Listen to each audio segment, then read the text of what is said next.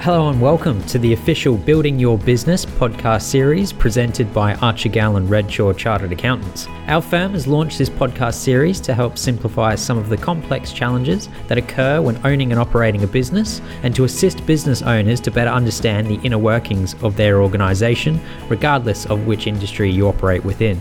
Every month, we'll be releasing a new episode featuring special guests from industry, as well as Archer Gall & Redshaw directors Ian Walker, Smiljan Jankovic and Valda Glynn, to provide their commentary on a variety of business management topics, alongside expertise surrounding accounting, taxation and business strategy. Welcome to our podcast series, Building Your Business. Hello and welcome. My name is Chris Lewis and you're listening to the Building Your Business podcast presented by Archer Gall & Redshaw Chartered Accountants. In today's episode, I'm pleased to be joined by very special guest Matthew Joyner, partner from Core Cordis, alongside AGR Executive Chairman Ian Walker. Welcome, Matthew. Thank you, Chris, for the opportunity. It's great to have you here, and we'll dive into the topic on director penalty notices shortly, but welcome as well, Ian. Thanks, Chris. So, as mentioned, across the session today, the three of us will be discussing all things ATO director penalty notices, with both Matthew and Ian providing their expertise across why these notices have been developed, the ATO's approach in this respect as well, management and prevention strategies should you receive a warning letter or a director penalty notice, what options business leaders and C-suite management teams have in those cases, and also, I guess, a little bit on the latest business sentiments and market conditions as well. For those listening, as some background, Matthew's a respected practitioner with a specialist experience in corporate recovery, restructuring and personal insolvency matters. He provides solutions to clients across major banks, financiers, creditors, including the ATO. And has undertaken numerous business reviews to assist stakeholders with underperforming businesses and those facing financial difficulties. Across a 32-year career, Matthew is a fellow of the Australian Restructuring, Insolvency and Turnaround Association. He's a chartered accountant. He's a course leader as well for ARITA and a registered liquidator. So I guess to kick us off, during COVID-19, the ATO were obviously very much in the front foot and sort of pulling back from activities regarding chasing debt. Obviously, that was a response to the economic conditions caused by the pandemic at the time. Obviously, we're potentially the other side of that, and I guess the ATO is going to be re-engaging with businesses now to collect those tax debts. So, Matthew, I'd just be keen to find out a little bit more about that, and obviously we've heard of the number of, I guess, pre-warning letters and director notices out there at the moment, so it'd be great to just hear your first initial thoughts on that. Yes, well, the change in the ATO's policy started to occur late last year, with phone calls being made particularly to tax agents, reminding taxpayers that clients may not be managing certain debts. And then it escalated from there this calendar year. Not necessarily anything to do with the federal election result, but it did start picking up in terms of recovery activity from early this year. And as you said, Chris, there's been quite a number of two types of warning letters issued. And as you've mentioned before, there could be in the order of 50,000 warning letters. And since May this year, the ATO has disclosed that they've been issuing director penalty notices. At that time in May was 30 to 40 a week, and they're now up to 112 a day nationally. So they're out there. Those notices are everywhere. Mm-hmm. And in fact, those notices are driving quite a large percentage of the inquiry that we're getting from business owners, most of which come through their accountants to us. Okay. But it's also driving concern with stakeholders involved if they ascertain that the directors of business have received one. And the tax office made it very clear in a press release in May that it was a conscious policy decision on their part that by May they'd changed their strategy from supporting particularly small business that were doing it tough during the COVID restrictions, and those restrictions coming off to now taking action to really try and engage with as many taxpayers as they could that aren't managing their tax debts. Okay. And they're the ones that are being targeted, and particularly small businesses that haven't been managing their pre-COVID tax debt. They're the ones that we believe are being targeted. Mm-hmm. I can give you a couple of examples in that regard. Okay. So for those listening that aren't familiar with director penalty notices, I wanted to kick off the discussion about what they are, and then, as you say, some examples there surrounding that would be great as well. Yeah, okay. Well, now the notices have been around for quite some time. I would think in the order of 10 to 15 years, notices have been around as part of the Tax Administration Act legislation. They've been developed over time, and we, some years back, we have two types of director penalty notices, or DPNs. One's called a traditional DPN, we like to call that, a traditional DPN, and the other is a lockdown DPN. The lockdown DPN is a little bit more difficult to explain.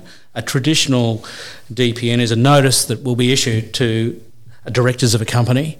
It'll be sent to their residential address shown on the ASIC register, and it gives the directors 21 days from the date of that notice to take action. It reminds them of the outstanding liabilities, and it says to the directors, well, if you take one of these four options within the 21 days of the date of the notice, not from when they receive it, but from the date of the notice, then they are absolved from any personal liability for those company tax liabilities. Now, the notices can only include GST, PAYG and SGC. It's interesting at the moment, our experience has been that the tax office is only really targeting PAYG and SGC. There's been a change also in the policy in which the notices give options to directors. Now, the traditional DPN gives the four options to take action within 21 days, and that is pay the debt that's listed in the notice in full within 21 days, or appoint an insolvency practitioner, which can be a liquidator, administrator, or a small business restructuring practitioner. Okay. So the four options. Mm-hmm. And if they don't take any of those steps within the 21 days, they're deemed to be personally liable for whatever the tax liabilities are in the notice. Before COVID restrictions, the notices gave directors a fifth option, which was to enter into a payment arrangement within the 21 days.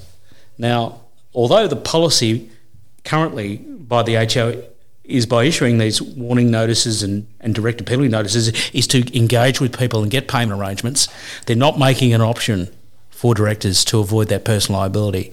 And I think that came about as a result of payment arrangements being entered into, directors being released, and then subsequently those payment arrangements being defaulted on. Okay. So they've removed that option. Yep. You're restricted to paying it in full, and let's accept the fact that the notice is there because the debt hasn't been paid, and it can be unlikely that the debt can be paid. But obviously if the notice is going to quite a number of directors, then there may be a director that has the capacity to resource funds to settle the liability if the company has failed to do so. Okay.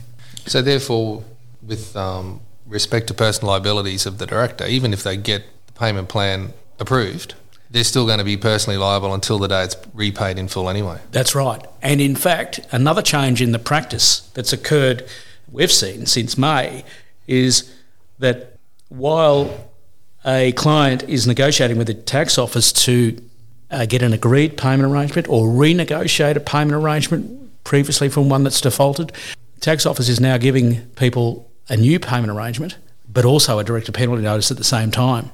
So it's a parallel liability. Mm-hmm. And if you read the material issued by the ATO, they call it a parallel liability. So it's really now intended to keep directors focused on ensuring compliance with payment arrangements by using these DPNs. And we know with payment arrangements, your existing debt gets entered into for X amount of years, months, whatever it is, but then all other taxes thereafter have to be paid, lodged on time and paid in full. Yes. Now, what happens if, say, for example, we're in the September quarter, we're on a payment plan, our September BAS is due in October, and it's, $100,000, and I can't pay it. Now, I've lodged it on time, tick, but I can't pay the $100,000. Now, if I go in, technically I'm in default. Yep. Pretty much the day after. Yes. Now, the ATO might take a few days to work that out, so therefore they get hold of you the following week. Now, if I've already had a DPN issued, what happens at that point? Is it a case of the ATO goes, too bad, too sad, or we enter into another one, or where does their patience in your experience, and I know it's only new, Yeah. with respect to the timeframes post-COVID, where does the line get drawn? Yes, well, that's a subjective decision by the ATO internally, and I believe it will be based on the client's compliance history, e.g. what's their history in terms of lodgements in the past, what's the frequency of defaults on previous payment arrangements, because the next step from there would be to get on the phone to the ATO to renegotiate a new payment arrangement. They may say, well, you've got a week to pay that $100,000. You've got a week to pay the $100,000, then we'll give you a more permanent payment arrangement once that has occurred. I had an exact example like that last week, where the payment arrangement with the DPN arose in May for a 3-year payment arrangement, and for the June quarter, the company failed to remit the SGC.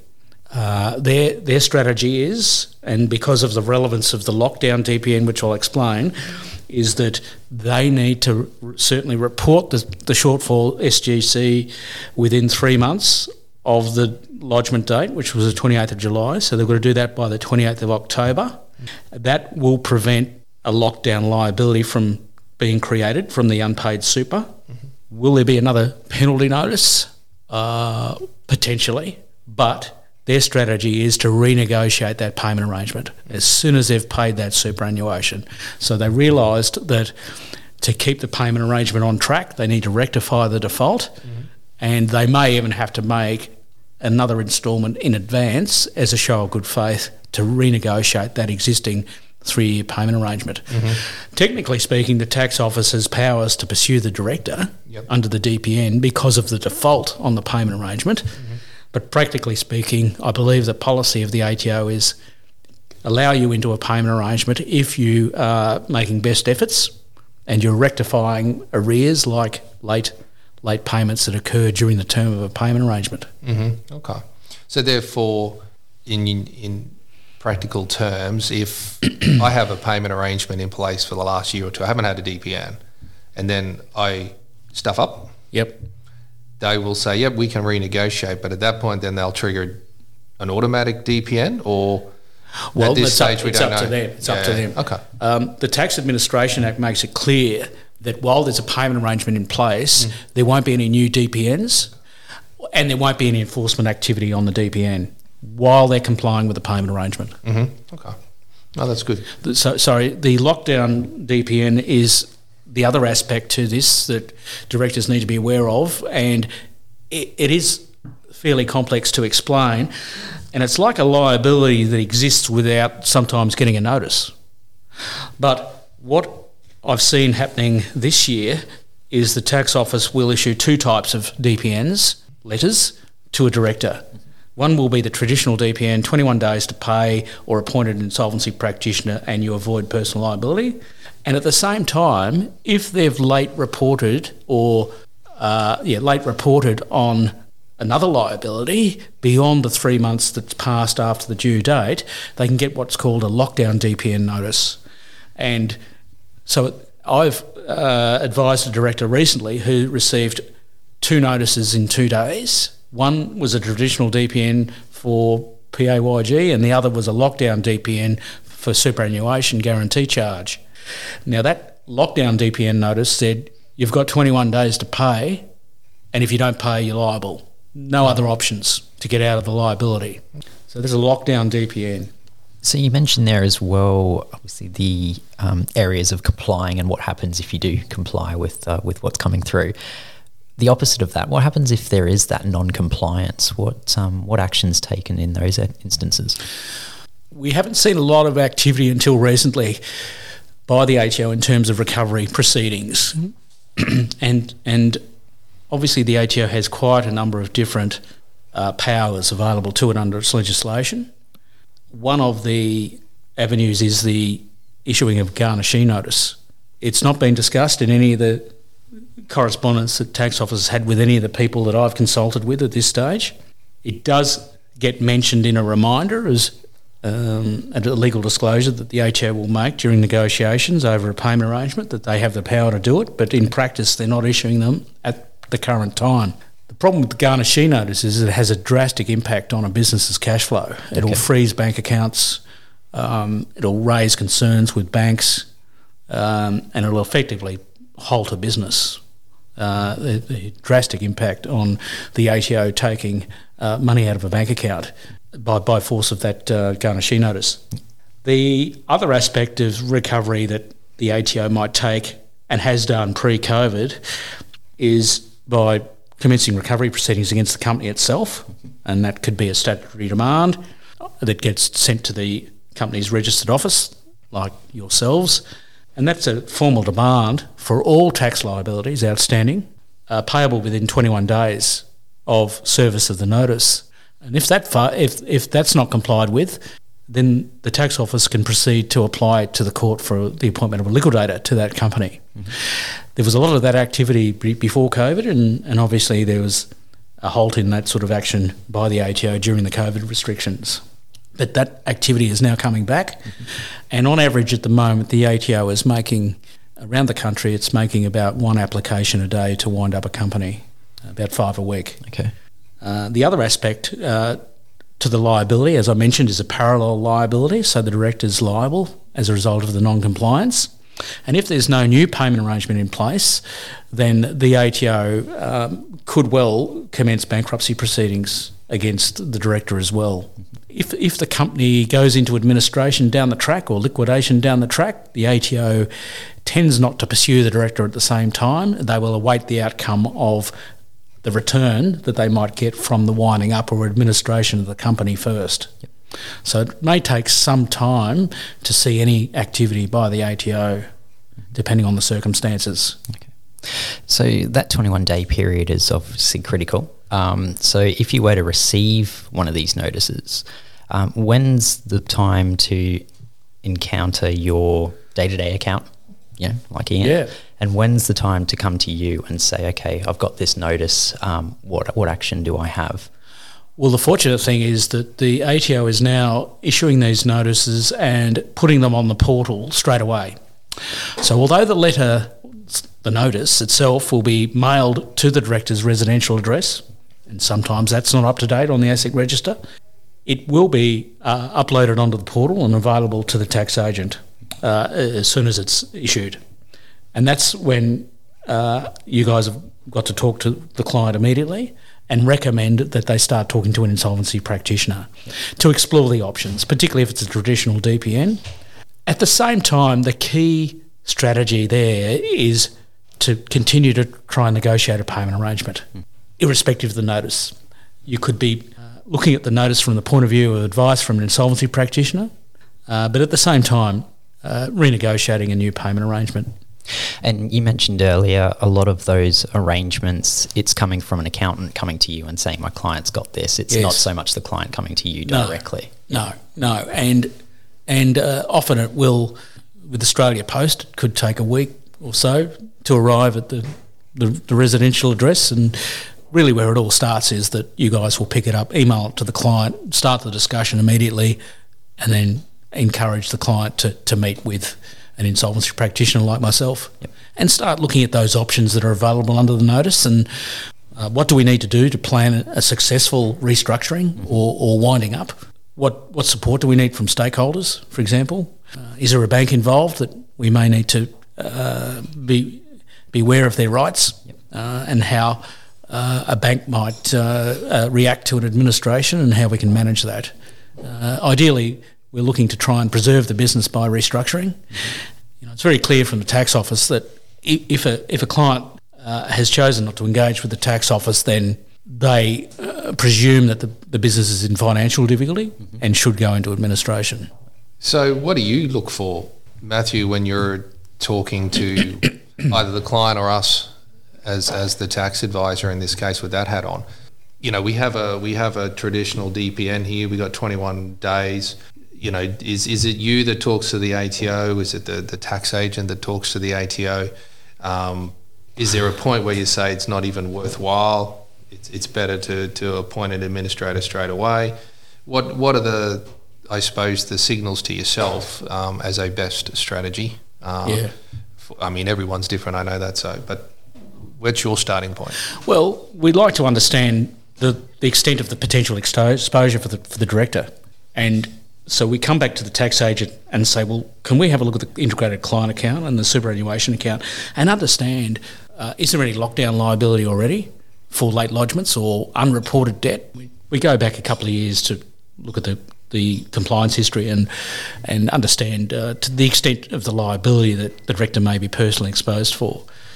We then take a look at the financial position of the company and talk to the director about what their objectives are. Do they want to try and save the business? And then we look at the financial position and the stakeholders involved and understand whether that's possible, because the beauty of administration, whether it be voluntary administration or small business restructuring, is it gives the director some breathing space to get advice from an insolvency practitioner, maybe their lawyer and maybe their accountant as well, to look at, well, how can we turn this thing around from what appears to be an insolvent position to solvency, making changes in the business, cutting costs, maybe closing a premises or reducing staff or selling part of a business, could be anything.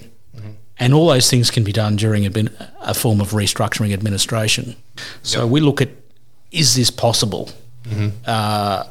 And right now, and even late last year, 2021, we could see that there's incredible support from stakeholders in agreeing to compromises and restructurings, where they can see that there's a genuine attempt to work through. A business's financial difficulties may not necessarily be due to the COVID restrictions and the whole downturn in the economy at the time. Might be another number of other reasons, but we've seen overwhelming support from the tax office and from banks, who are your common type creditors involved, overwhelming support for genuine attempts at restructuring. So we think now is a great opportunity to, if the owners of the business are wanting to try and save the business and come out of the insolvent position and avoid winding up by the ATO, then it's a great opportunity to compromise some debt and restructure the business going forward. Historically, the ATO would only support those sorts of arrangements if they could have a level of comfort that history wouldn't repeat itself and the business wouldn't go and incur another level of tax debt again. Mm-hmm. They would only support restructurings if they could see that there'd been some change in management, change in ownership, some significant changes in the way in which the business was managed going forward, and a level of scrutiny around forecasting of future profits and things like that. Yep. That seems to have been relaxed to an extent, but could well come back in the next couple of years as being their policy criteria to agree to these compromises. But at the moment, coming off the back of the COVID restrictions, as I say, it's a great opportunity to put it before the stakeholders, the banks and the creditors, and we've done a couple this year already that we've been amazed at getting results that you probably wouldn't have been able to achieve before COVID. So is the ATO coming forward with these DPNs before banks are chasing? Yes.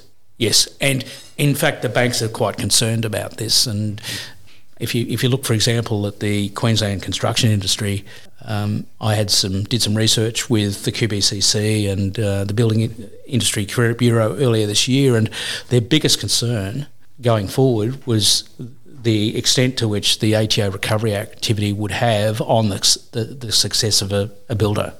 Obviously, the biggest concern is for home builders that were locked into 2019 materials prices and have labour and material shortages at the moment. But there's a level of concern out there, and I think there's an increased level of inquiry by banks to understand a customer's compliance with the ATO obligations. Yeah, because I know when we get annual review letters from banks reviewing clients each year as part of their loan arrangements, they always ask for the ATO portal printouts and stuff like that, so they would see it if there were outstanding balances. So I was just curious as to where their patients are running out after the ATO is running out of their patients. Well, I think a Garner-Shee notice will be the catalyst for a bank's concern. Yep. At the moment, we haven't seen too much from the banks. We are members of panels as consultants to the banks.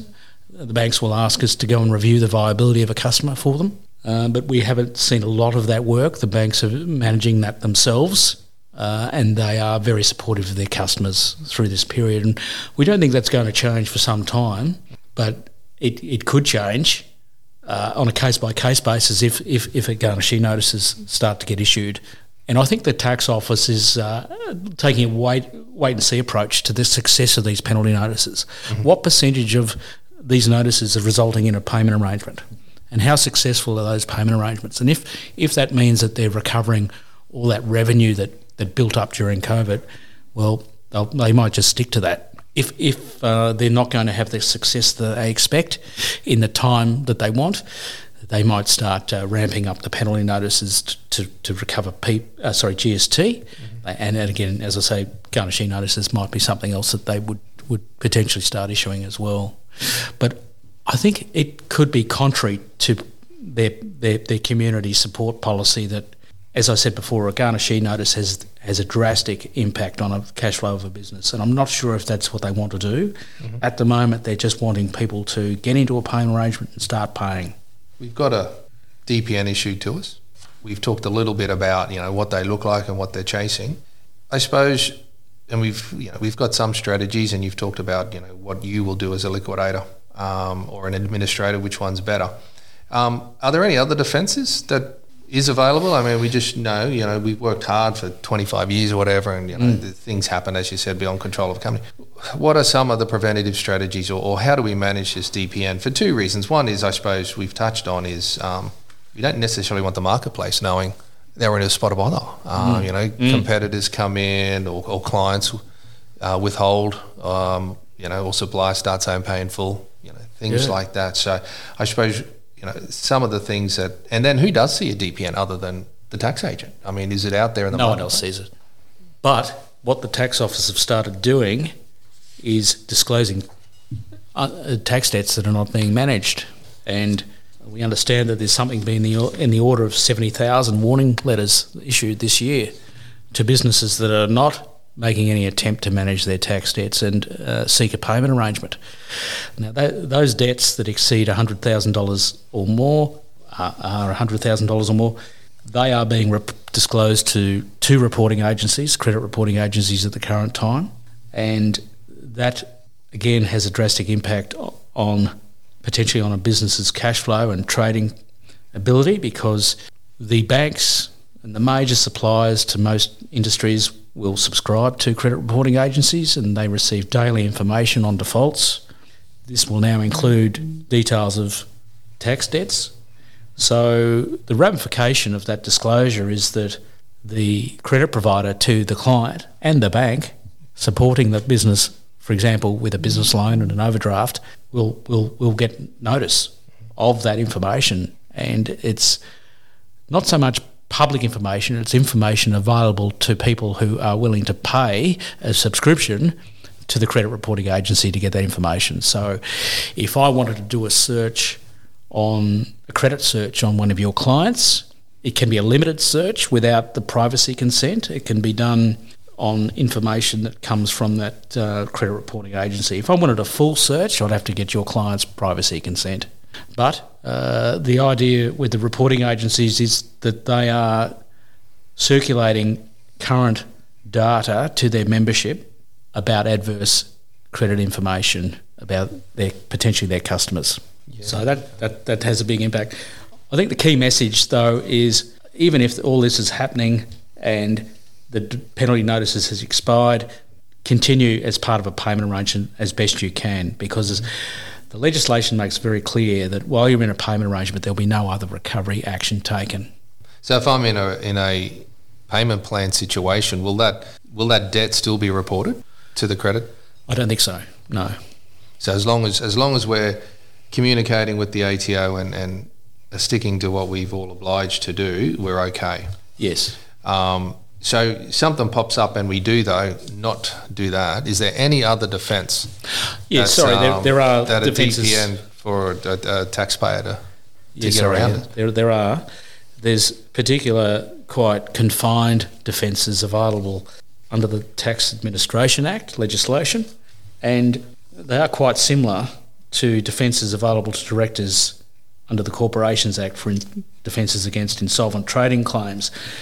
And so the defences that are available to a director are that they took all reasonable steps to prevent the company from either incurring the debt or to take steps to otherwise comply with the penalty notice, such as within 21 days appointing an administrator, a liquidator or a small business restructuring practitioner. And I've had to advise clients on this in the past, and as far as I know, they've been successful with this defence, and what they've had to do is document during the 21 days how they approached an insolvency practitioner. They met with the insolvency practitioner, they got advice in writing, they attempted to call a board meeting of directors to appoint the insolvency practitioner. That is all evidence that they had to document as part of their defence to show that they took all reasonable steps. The other defence available to a director for a penalty notice is the illness defence. Due to illness or some other good reason, it's unreasonable to expect that the director should have taken part in management of the business when the liabilities were incurred. It has to be serious illness, and it has to be serious enough such that the person's incapacitated and has no ability whatsoever to participate in management. This has gone to the courts in the past, and it's got to be as serious as being in hospital, bedridden. So that's an interesting point, because a lot of cases you might have 3 or 4 directors. Yeah. At a company, and you always get the odd one that says, "No one told me anything, didn't do anything." I mean, is ignorance not a defence? Not a defence. No. So everyone that's sitting on a board on the ASIC register, as an example, regardless of whether you're there one day a month or 24/7, you're in the same boat as, because I'm assuming a DPN doesn't go to just one director. It'll go to every single director of that company. That's right. Yeah, and even former directors that were directors at the time the liability was incurred but not paid. So then how do you herd the cats into Very getting difficult. a decision made? Very difficult. And the example I mentioned before of the director documenting everything, the company never went into administration. The other director wouldn't agree. As far as I know, though, the director I was advising was successful in his defence. Mm-hmm. We're advising some directors of an ASX listed company at the moment, and they are anticipating a DPN at the moment, and so they are documenting everything they're doing in terms of getting advice from us, and we're planning an administration at the moment. There's some extra steps involved before the administration because of the complexities of the structure and the need to have secured creditors agree to certain things beforehand. Yep. If they receive a penalty notice and it lapses, they can demonstrate, I would think, that they've taken all reasonable steps. So even if this process takes longer than 21 days, they can still file a defence to I say... think so, yeah. Okay. Yeah. So, regardless from day one, there should be diligent note-taking and conversations started pretty much straight away. Don't leave it to day 20 and believe that, you're okay. Yeah, and what we've seen even before COVID is the prevalence of pre-insolvency advisors that will get on the phone to a director and say, hey, I see that your tax debt's disclosed with a credit reporting agency, for example, or I see that there's a winding up application by the ATO against your company. You need to appoint us and we'll solve all these problems for you. That's a different type of advisor, and the ATO has warned directors to be wary of untrustworthy advisors. They should really be talking to insolvency practitioners rather than advisors who don't have any qualifications or even professional indemnity cover for the advice they give. So it's important that at this juncture, a director makes sure that every piece of advice and communication they have is in writing. And that's what an insolvency practitioner will do. Yep. They'll document their advice, they'll confirm everything in writing, just like a lawyer would. And talking about insolvency practitioners, you touched on a definition before, or a title that is new in this sphere of restructuring for businesses, and that's a small business restructuring practitioner. Can you give a bit of a definition and ins and outs on when that person may be used rather than a pure traditional insolvency practitioner? Yeah, sure. It's a new regime that came in late last year, but really didn't get any movement until probably June this year, and we're now seeing a number of these appointments occurring. As we know, it's a way of complying with a DPN if the client appoints a restructuring practitioner. It's available to small businesses, and it's a 35 business day process. So you're talking about a month and a half process to get an outcome from where the director might have received a penalty notice to the point of creditors agreeing a restructuring plan. And right through that whole process, the director retains control of their own business. So an administrator doesn't walk in like voluntary administration. An administrator won't walk in and take control of the business. And the reason an administrator needs to do that is because they become personally liable for the debts of the business going forward. And that's why that level of control is necessary. Whereas in a small business restructuring, the objective of the scheme is to be quick and cheap. Not the same detail required compared to administration. The proposal is drafted by the practitioner with the director, and that's issued a month after his appointment, and it's circulated to creditors to vote on. Now, a majority of the creditors must support it for it to go through.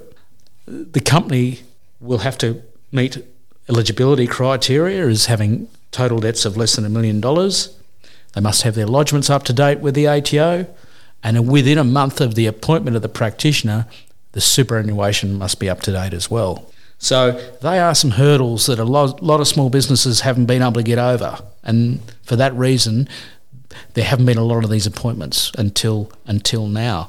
But what's driving the increased insolvency activity at the moment is these penalty notices. No, that's fair enough. So what then happens if the business is on a repayment plan with the ATO? They can't appoint a small business restructuring? They could anyway. Yeah. They could appoint an administrator as well, or a liquidator.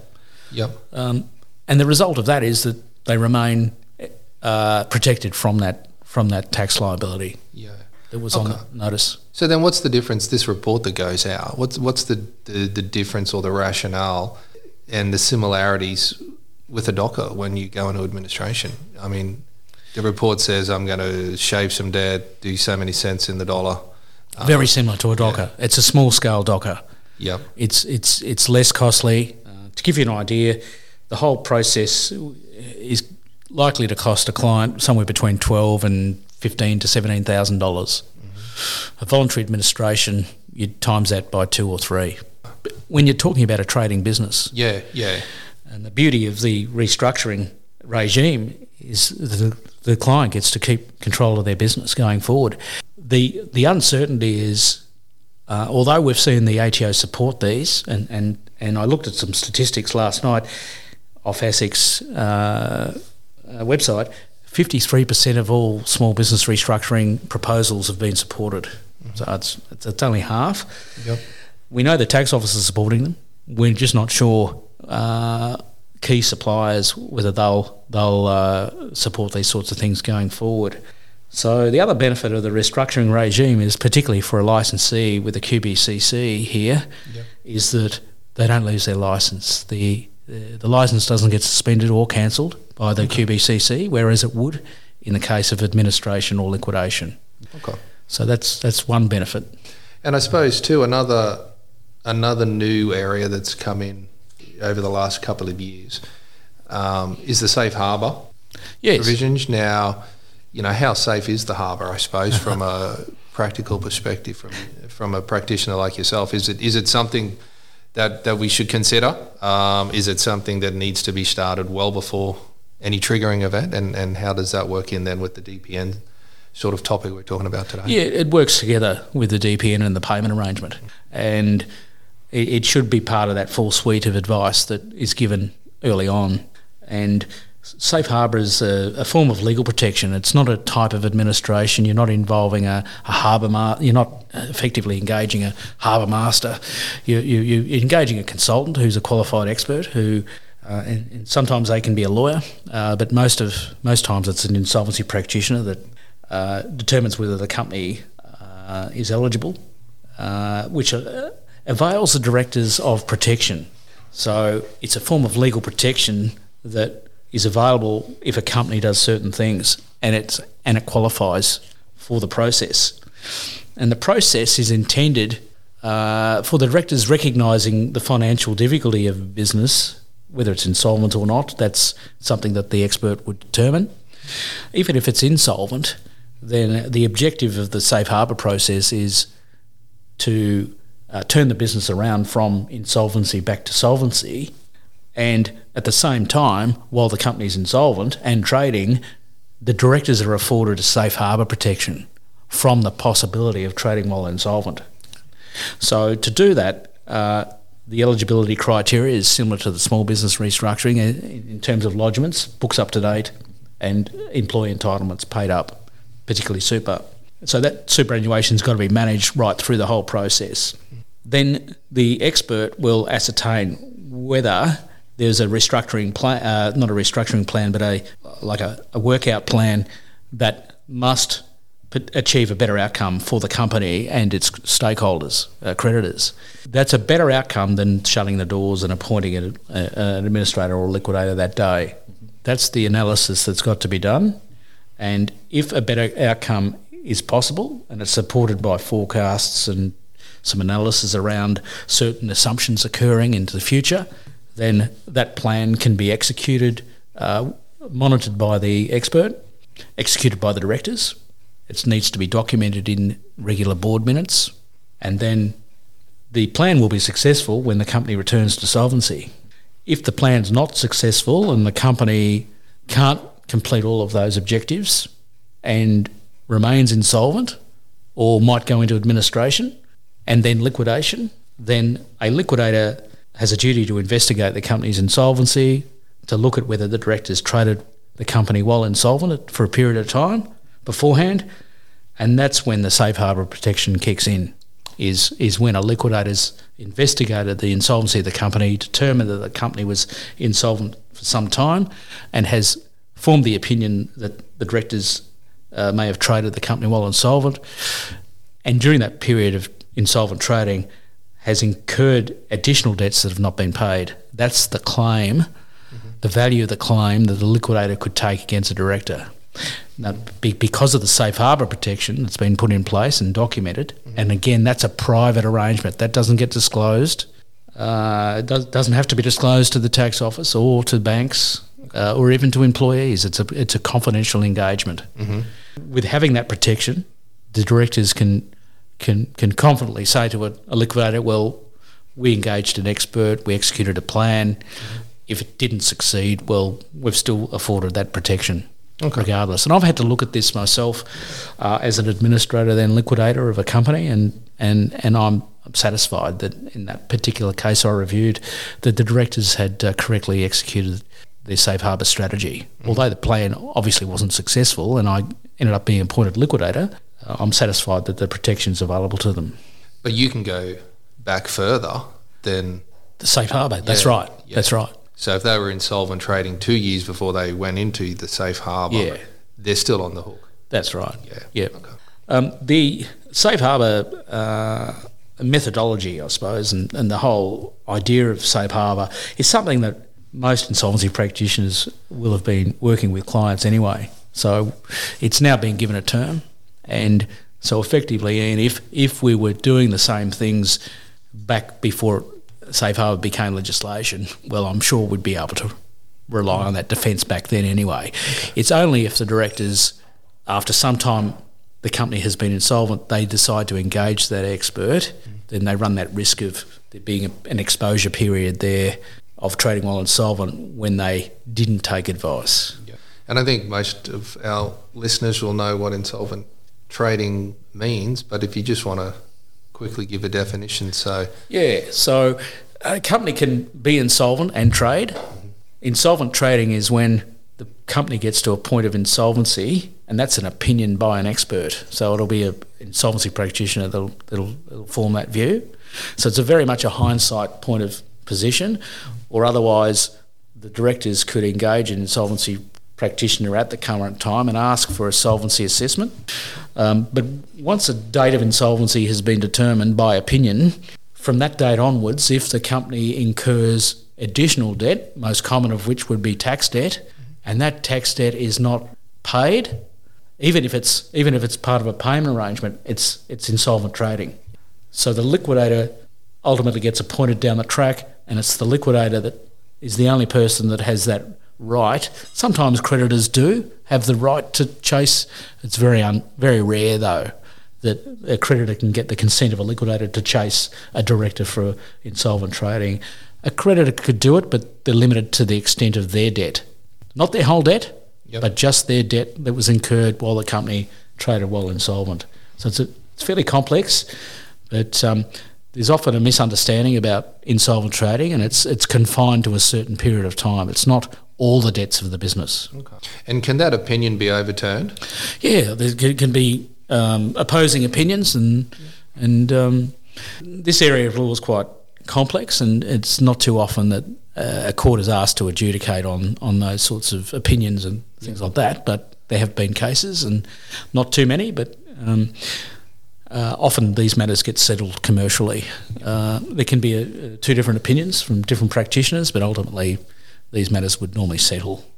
So then, just while we're doing some definitions of insolvent, while we have you here, Matthew, something that confuses me sometimes when you're reading in articles and the media, etc., is, someone gets appointed as administrator, and then on the same day someone else gets appointed as a liquidator. So if we've got clients that are dealing with these type of businesses as well, and or suppliers or creditors to them, what's the rationale between appointing an administrator and then a liquidator, and it could be on the same company or different subsidiaries of a group? How does that work, and what are the ramifications of both? Okay. Well, I don't think it's possible to have an administrator appointed and then a liquidator appointed either the same day or the next day to the same company. But you can have situations where an administrator is appointed to a company and then a receiver is appointed to the assets of the company by a secured creditor. That can happen to the same company. You could, as you mentioned, you could have a liquidator of a holding company, an administrator of a subsidiary. That can happen. Yep. And there can be certain reasons why that's necessary. But it's more common to see a situation where an administrator is appointed and then the bank might say, well, I want to control what happens to the assets that are under the bank's security or secured creditors' financiers' security. They might appoint a receiver privately themselves, and that's quite common. A couple of weeks ago I was appointed receiver of a concreting contractor, and about 10 days before my appointment there was a liquidator appointed. So the private lender appointed me receiver 10 days after the liquidator was appointed. Okay. And we're now collecting in and selling the assets that are covered by the private lender's security. So you work together with the liquidator? Yes, we do. Yep. Yeah, because we know we have different roles. Yeah. We work together with the liquidator in sharing information. We assist each other with inquiries and sharing copies of documentation that we might need to fulfil our own roles. My receiver role is quite limited. I'm there to, collect in the assets and sell them and pay the secured creditor. Yep. I do have obligations, of course, to the company, to the liquidator, and particularly to employees. So if I'm collecting in cash, debtors, inventory, then employees have a first priority for their entitlements out of the proceeds of those assets. Yep. And so I've got to be wary of accounting to them. Sometimes, given that a liquidator has been appointed and the entitlements may not get paid for some time, the federal government might kick in with their Fair Entitlements Guarantee Scheme and pay those entitlements up front, and then the government becomes the priority creditor rather than the large group of employees. Okay, so if our clients have secured assets or of a company that goes into liquidation, we can still appoint a receiver on those particular assets. We just don't have to let the liquidator. Right. That's right. Okay. They've got the right to elect to do that. Yep. Now, there are rules around timing and there are rules around what you can do to take possession of your own security depending on the type of security it is. So that sounds like another full topic itself. It is. So we won't push you too hard down that. We are talking director penalty. I can prepare for that otherwise. But that's good. So I suppose with all that's happening out there and the increase in DPNs coming out from the ATO and, we've seen the Reserve Banks now increase rates again, and again, there's potential for more rate rises. So, what's through your network? I mean, your firm is across Australia and across a lot of industries. What's the general business sentiments and observations that are coming through your network with respect to the current environment? It's interesting. Obviously we get a mixed feedback, but the general feedback is that business sentiment is somewhat positive. Some industries are going into busier periods. You look at hospitality and across the board, particularly SMEs, they're concerned about increasing input costs, labour and skills shortages, and recently some of them have had this increase in their rent due to the CPI of around 7%. So that's concerning them in terms of profitability and how they're going to cover those increased costs and their capacity to trade, the ability to trade at full capacity, given that pretty much everyone's suffering from labour shortages. So those things concern them. But we've also noticed that a number of insolvencies are being driven by shareholder disputes, and these disputes typically come out from the back end of the COVID restrictions, and people unhappy, wanting to get out of businesses or not agreeing to exit plans, payouts, that sort of thing. So those shareholder disputes can end up in a type of insolvency appointment. It doesn't have to be an insolvency appointment. It could be a voluntary type restructuring. But there's quite a number of those have been going on as well. And where those disputes get to the point where they are so costly that they create the insolvency of the business, that will end up in an insolvency administration. We've got one right at the moment, which is a voluntary administration driven by a shareholder dispute. So we're looking at selling the business at the moment, and we've advertised that business and currently considering offers for the business at the moment. Okay. The shareholders have the right to buy, to put offers in for the business as well. Yep. As part of that process. Okay. But okay. And you touched on hospitality. What other industries are you seeing that are having a bit more heat applied to them than others? Yeah, transport's still suffering. Yeah. And increased fuel costs, again, labour shortages. The cost of their fleet is shot through the roof. Mm-hmm.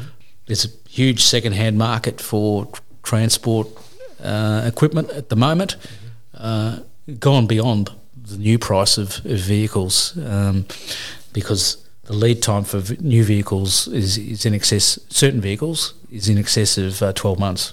So they're suffering. Some IT and professional services seem to be under a bit of stress at the moment, and I just wonder whether that's because of some businesses pulling back on their IT expenditure or holding off their IT expenditure. Mm-hmm. We've started talking to quite a few IT businesses as well. I suppose the big one is in the media anyway, your opinion will tell us otherwise, but building and construction, is it as bad as the media is playing it up, or is it because there was some big brands that went under, or it relates to people's homes, etc., so there's a lot of emotion involved? What are the stats around building and construction at the moment? Well, we believe there's been a 34% increase in insolvencies in the construction sector since mid this year. Well, sorry, calendar year 2022. Mm-hmm. Now, that really doesn't come as a surprise for two reasons. Insolvency numbers had dropped right off anyway during 2020-21, so they're normalising. Mm-hmm. And the second aspect is obviously the increase due to the number of external factors that are playing in that sector at the moment. And it's the home builders that are the ones that are the most stress. They're the ones that have locked in at 2019 prices. They're the ones that are suffering from material shortages because of what's going on with geopolitical issues, supply concerns, framing timber and steel materials are the two types of materials that are most impacted by the shortages and the war, Ukraine and Russia. Because 70% of all framing timber comes from the Balkans and Ukraine. So that's had a huge impact on their sector. the smaller builders with a turnover up to 15 million are the biggest concern for the QBCC.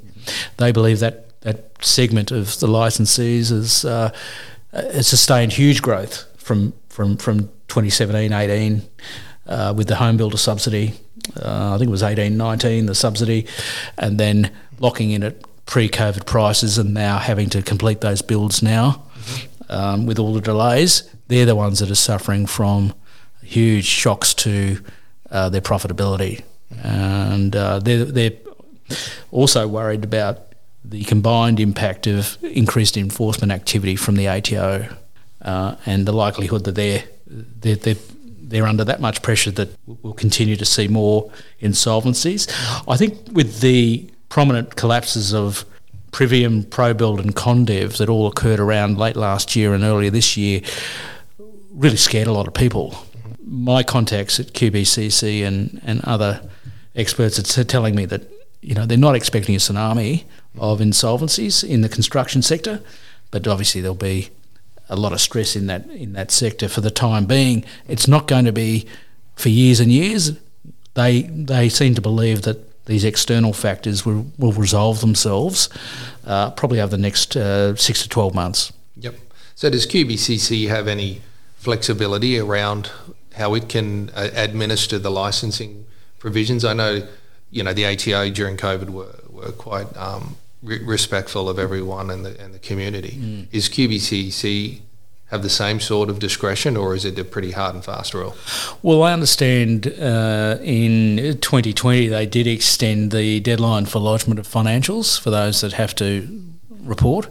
My understanding is at the current time that although the licensing legislation dictates that a licence can be immediately suspended or cancelled due to insolvency, their policy has been since last year is to issue show cause notices when builders go into administration or liquidation, and that gives the builder the opportunity to work with the administrator or liquidator to assign building contracts to a solvent builder, which is certainly more beneficial to owners than not having a builder at all. The other aspect is more of a preventative type management arrangement where you're engaging with QBCC early on. If the builder realises there are some financial difficulties, then to avoid any sort of show cause notice, suspension or cancellation, if the builder can go to the QBCC with their advisors, that would be yourselves and an insolvency practitioner would go with a plan to show that a workout can be achieved, supported by forecasts and profit forecasts, for example. Then it's likely the QBCC, if they could see that that's possible, then they'd support that rather than doing any enforcement on the licence. Yeah. And have you seen any of the trickle-down effects in the subcontractors from the big builders that are struggling to, because not all of them have hundreds and hundreds of individual employees. They usually subcontract out a lot of the work. Are we seeing any of that come through? Well, nothing specific from Condev or ProBuild, but we are starting to talk to a lot more contractors. Nothing specific from Condev or ProBuild, but the market conditions. Yeah. Okay. And is that the same around Australia? Because you've got offices all around the place. Is what southern states is as hot up here down there as it is here with respect to construction, or is it different industries affected? There's a fair bit of property development issues going on down in Victoria, and again, if the media is accurate with their headlines, then it seems to be more home builders falling over in Victoria than there are in Queensland. But you've got to remember that insolvencies have probably picked up faster in Victoria and New South Wales than they have in Queensland because of the lockdown, the impact of the extended lockdowns. And our offices in Melbourne and Sydney are reporting that the number of appointments have certainly picked up significantly. Well, We've unpacked a lot throughout this episode today, which is excellent. Obviously, we've covered a lot regarding the DPNs, and then obviously speaking about the market sentiments and a few other bits and pieces in there, which has been excellent. It's been really great to hear your expertise on that and to comment on it, because obviously, as you're saying, from the statistics that are out there, it's quite topical at the moment with the number of notices that are going out and obviously what's likely to come as well. So just to go over, I guess, some of the key points throughout the discussion, the 21 days obviously is a very big one, and the immediate actions that you take within that period, of course engaging with your accountant, and then likewise in with yourself and that connection there. But would you also say that to avoid the risk of receiving a DPN, you've got to look at, I guess, your company meeting your ongoing lodgement requirements and of course those payment obligations and managing payment arrangements with the ATO? That's right. If a client feels that they're not going to meet those compliance deadlines, then get in contact with the ATO but talk to you guys first as to who's going to make the contact and renegotiate the payment arrangement at that time. Now, being proactive, the ATO will be appreciative of the communication. Yep. It's really to their discretion whether they choose to grant another payment arrangement and at the same time issue a DPN. But there may well be cases, because of the subjective nature of the decision making, that the payment arrangement can be renegotiated and there won't be another DPN. Sorry, there won't be a DPN. And I know, as you say, obviously the engagements that you've had have come from accountants and more so than those directly. But if there's someone out there listening that is looking for more information on this and obviously wanting to find out what they can do, is, I know you've alluded to some of the preventative steps, but obviously have an in-depth conversation further to that. What is the best way to get in contact with you, Matthew, and have those discussions? Well, they can contact me by phone. Mm-hmm. Probably best to contact me on my mobile or by my email address. Perfect. We'll include those details in the release as well. So, we'll make sure that people have those. But it's been, as I say, it's been excellent. We've covered a lot here, and I think it's going to be really valuable to those listening. So, thank you very much for coming in, Matthew, today. Thanks, Chris, for the opportunity. I enjoyed it. Yeah, no, thanks, Matthew, for the extended discussion as well around some topics that drifted a little from DPN, but I think our listeners will very much appreciate the commentary. For business owners seeking accounting, taxation, business advisory and superannuation support and assistance, please feel free to get in contact with the advisor team at Archer Gallen Redshaw. Led by Ian Walker, Smiljan Jankovic and Valda Glenn, our firm are a Brisbane CBD-based accounting practice supporting businesses across a variety of industries throughout southeast Queensland and nationally. You can get in contact with our team via the website www.agredshaw.com.au, via email at info@agredshaw.com.au, or contacting 073 002 2699.